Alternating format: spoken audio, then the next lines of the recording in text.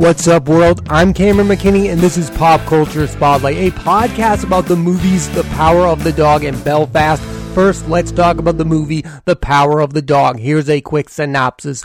Brothers Phil and George Burbank have been ranch owners for a while, and when George marries inn owner Rose Gordon, his brother Phil begins a contentious relationship with his brother's new wife and her son Peter. The film stars Benedict Cumberbatch, Kirsten Dunst, Jesse Plemons, and Cody Schmidt-McPhee. This is a lot of people's favorite movie of 2021, and it's not that for me, but it is a movie I really admire. The standout performances come from Benedict Cumberbatch, who in my opinion gives the second best film performance of his career, the first still being The Imitation Game. This is far and away the most intense character he's ever played. Usually Cumberbatch is known for playing intelligent, witty characters like Sherlock Holmes, Alan Turing, Stephen Strange, Thomas Edison. In this, he's playing Phil, who is an intimidating, soft-spoken figure. This has been a massive year for Cumberbatch. He starred in The Courier, The Mauritanian, The Electrical Life of Louis Vane,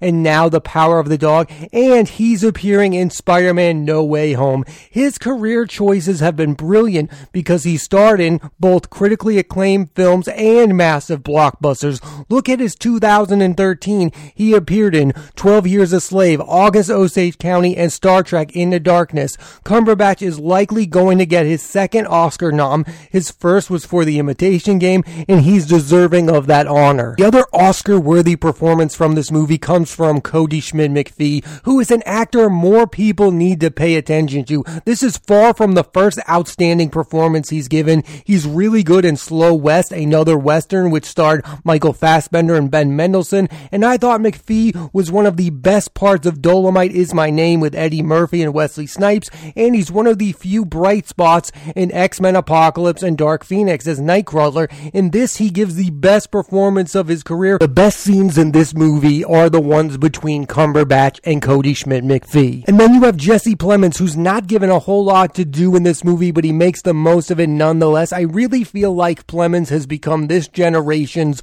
Robert Duvall. Duvall was an actor who, no matter the size of the role, you felt his presence in films like The Godfathers, Part 1 and 2, Apocalypse Now, The Natural, A Civil Action, and it's the same with Plemons in The Master, Black Mass, Game Night, The Irishman, Judas and the Black Messiah, and now with The Power of the Dog. This year, Plemons also appeared in Disney's The Jungle Cruise with Dwayne "The Rock" Johnson and Emily Blunt, and if Blunt is riffing on Indiana Jones, then Plemons is riffing on an Indiana Jones villain. He reminded me a lot of Belloc, who was the villain of Raiders of the Lost Ark. Plemons' next film is next year's highly anticipated Killers of the Flower Moons, directed by Martin Scorsese with Leonardo DiCaprio, Robert De Niro, and Brendan Fraser. I can't wait for that one. Jesse Plemons is a brilliant actor. I want to talk about Kirsten Dunst and her performance in this film. It's getting Oscar buzz, and for me, that feels unwarranted. She's good in the movie, don't get me wrong. She's just not great. It's a little over the top what she's doing.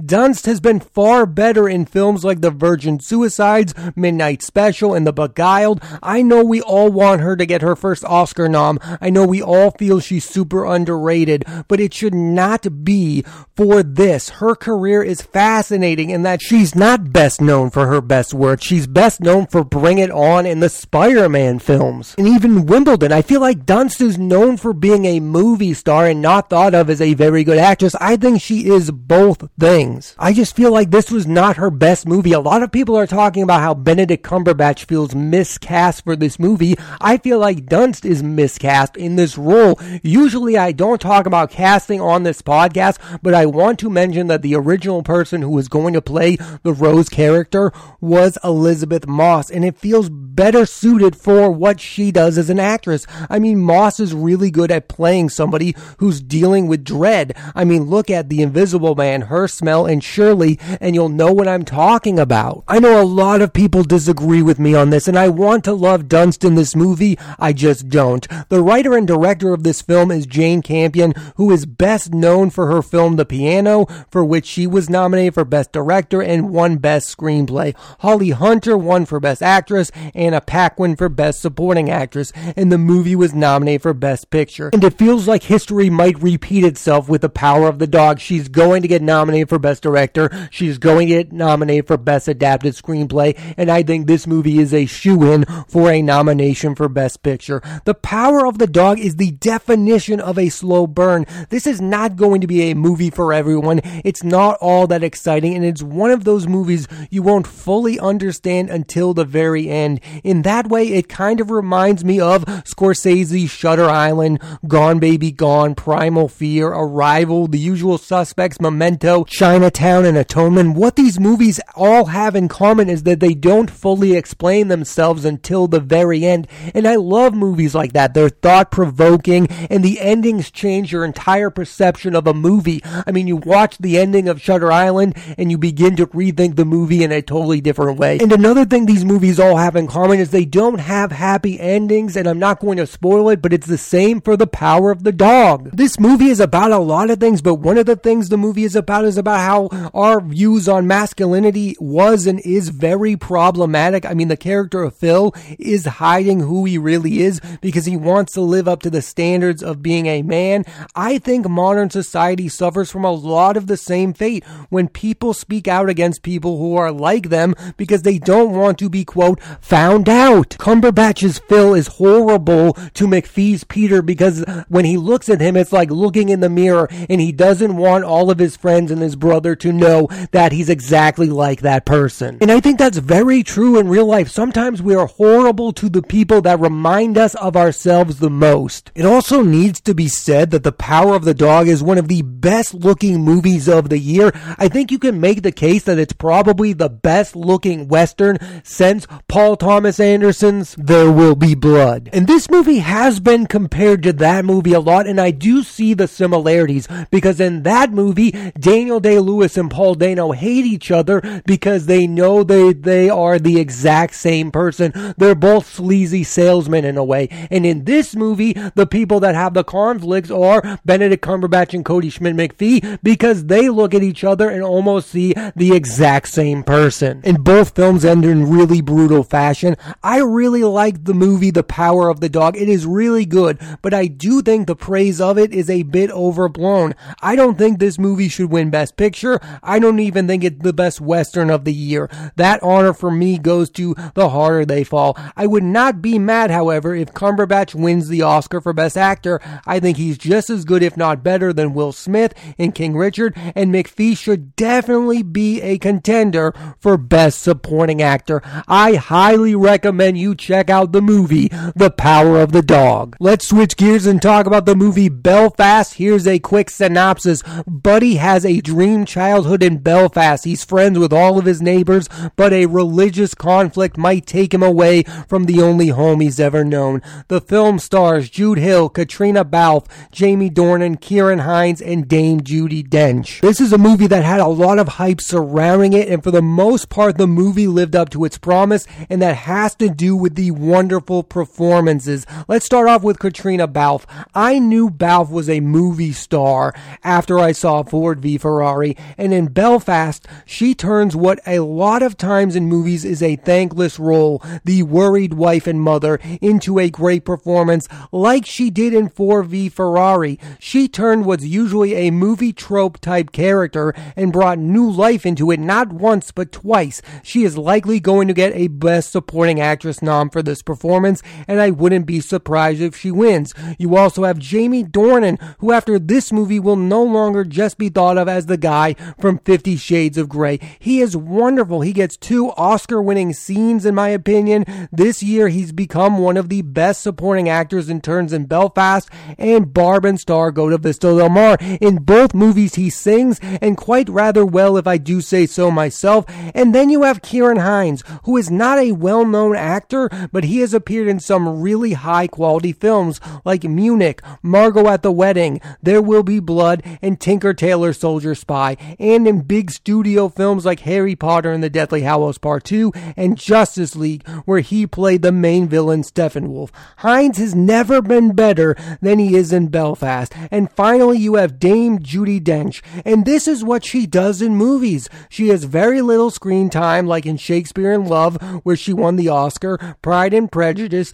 Jane Eyre, and the Bond movies, and she usually makes the most of it, and that's exactly what she does in Belfast. There's not a whole lot of her in the movie, but what's there is brilliant. I have to say this, my favorite Judi Dench movie is Philomania. I absolutely love that film. In that film, she co-stars with Steve Coogan. It is one of the most underrated films of the 2010s. She was nominated for Best Actress at the Oscars. She should have won the Oscar for that performance. Over the last 30 years or so, she's had a terrific collaboration with director Kenneth Branagh. The two of them have worked on the movies All Is True, Belfast, Artemis Fowl, Murder on the Orient Express, Henry V, Hamlet, A Midwinter's, and My Week with Marilyn. And we also have to talk about the lead of this movie, Jude Hill, who's playing Buddy. He gives a really great performance for a kid actor. I think it's one of the best performances by a kid actor. I'll talk about who I think gives the best kid performance of the year on next week's episode of the podcast, but I really think Jude Hill is it as Buddy. We also have to talk about the writer and director of this film, Sir Kenneth Branagh, who is best known for being an actor, but he's had a fascinating career as a director. Early in his career, he was known for his adaptations of Shakespeare, Henry V, Much Ado About Nothing, which I love. I watched that movie and I am enamored with what Denzel Washington is doing in that movie. I love what Keanu Reeves is doing in that movie. He directed Hamlet, and he directed an underrated neo-noir film called Dead Again, which I think is so good. I love Andy Garcia in that movie. I love what Emma Thompson is doing in that movie. I love Kenneth Branagh in that film. Kenneth Branagh gives his best performance of his career in the movie Dead Again. His few scenes with the late great Robin Williams are brilliant in that film. The latter stage of Branagh's directing career has seen him mostly make big studio movies. Over the last decade, he's directed the first Thor film, Disney's live-action remake of Cinderella. Both are really good. Jack Ryan, The Shadow Recruit, Murder on the Orient Express, and the much-maligned Artemis Fowl. Belfast is far and away his best film as a filmmaker. It's his most personal film to date, and it's delightful, which not all of his films are. He has the reputation of being the serious Shakespeare guy, so when you hear he's directing a film, you think it's going to be super self-serious, and that's just not the case with Belfast. It's an easy film to digest. I'd be remiss not to mention that Branagh has also co-starred in the last two Christopher Nolan films, Dunkirk. It's a small role, but I really like him in that movie, and he was the big bad guy in Tenet. I really liked him in Tenet. He was doing a bit of a Bond movie villain type of character. There's not a lot of actors you can compare Kenneth Branagh to. I mean, he's super prolific as both an actor and as a director. There's not a lot of people like Kenneth Branagh. Not a lot of people have had that type of career. Maybe you could compare him to Clint Eastwood, but even Clint Eastwood doesn't star in as many movies as Kenneth Branagh does. And what his movie Belfast really gets right is how neighborhoods used to be. People used to know all of their neighbors, and every kid felt like family members. Also, there's one scene where Hill's Buddy goes to church and is terrified what the bombastic priest is saying. That is so relatable for anyone who went to church as a child. It's a weird place to go as a kid. You barely know what is said. It can be a super intense and scary place for a child. I think the brilliance of this movie is that the lead is a kid that does not really understand the ramifications of what's going on around him. He doesn't know that something bigger than himself is happening. The biggest thing in Buddy's life in this movie is his home in Belfast. He wants that to remain consistent. He doesn't understand that he's seeing something historic. He doesn't know that. Some films would try to make the kid character super intelligent and understand what's going on around him, but I think Belfast does the right thing, and it feels way more honest this way, that Buddy is kind of clueless as to why his family needs to leave Belfast. He feels like a real kid. That's the magic of the movie, is that these people feel real. Some movie characters and some tropes, like I said earlier about Balf's character, can feel unreal feeling dishonest. This movie feels honest. Belfast is one of the many films that's projected to be a major player at the Oscars.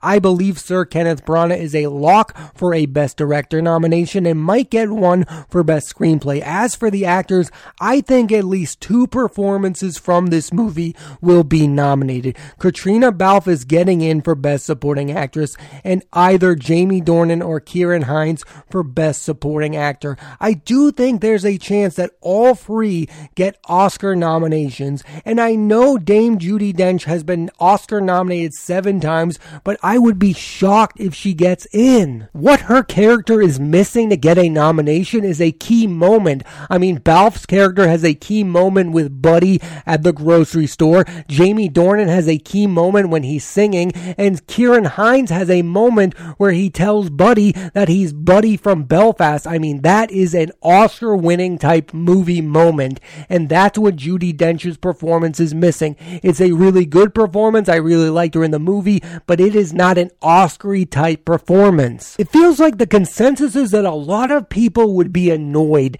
if Belfast ended up winning a Best Picture at the Oscars, and I get it. People had the same sentiment towards 1917. Everyone agreed that these films are good, but they don't agree that the movie is great, and I don't necessarily think Belfast is great, but I do think it's up there as one of the best films of the year.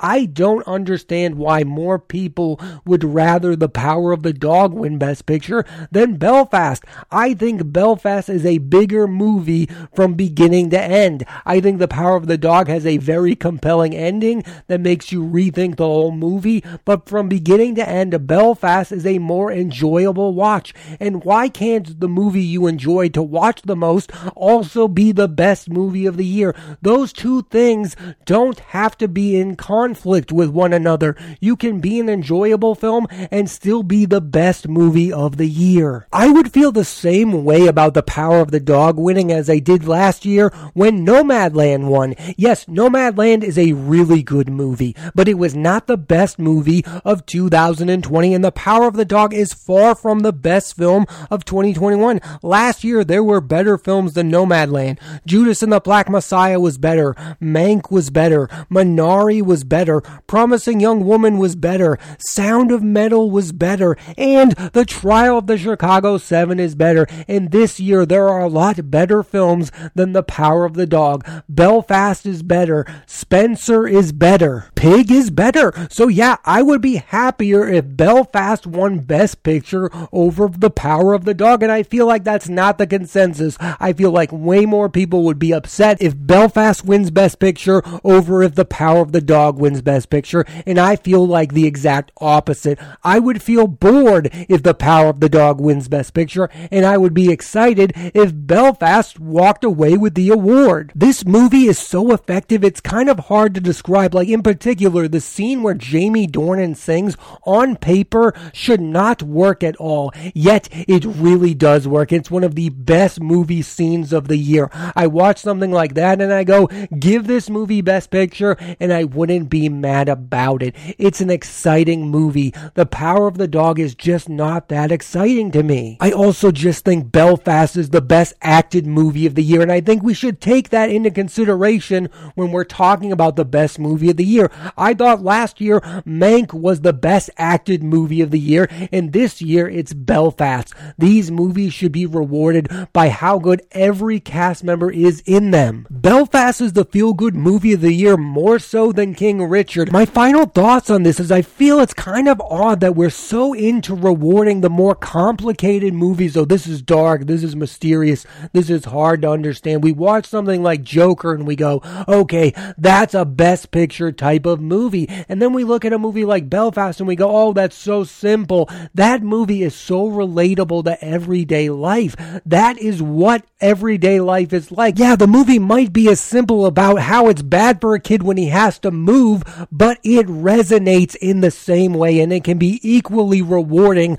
to watch a movie like Belfast than it is to watch a movie like The Power of of the Dog. I highly recommend you check out the movie Belfast. Thanks for listening to this edition of Pop Culture Spotlight. I'm Cameron McKinney, and this week on the podcast, I talked about the movies The Power of the Dog and Belfast. Next week, I'm talking about one of the best actors of his generation, Joaquin Phoenix, and his latest film, Come On, Come On, starring Phoenix along with Woody Norman, Gabby Hoffman, written and directed by Mike Mills. So tune into that and please rate, review, and subscribe.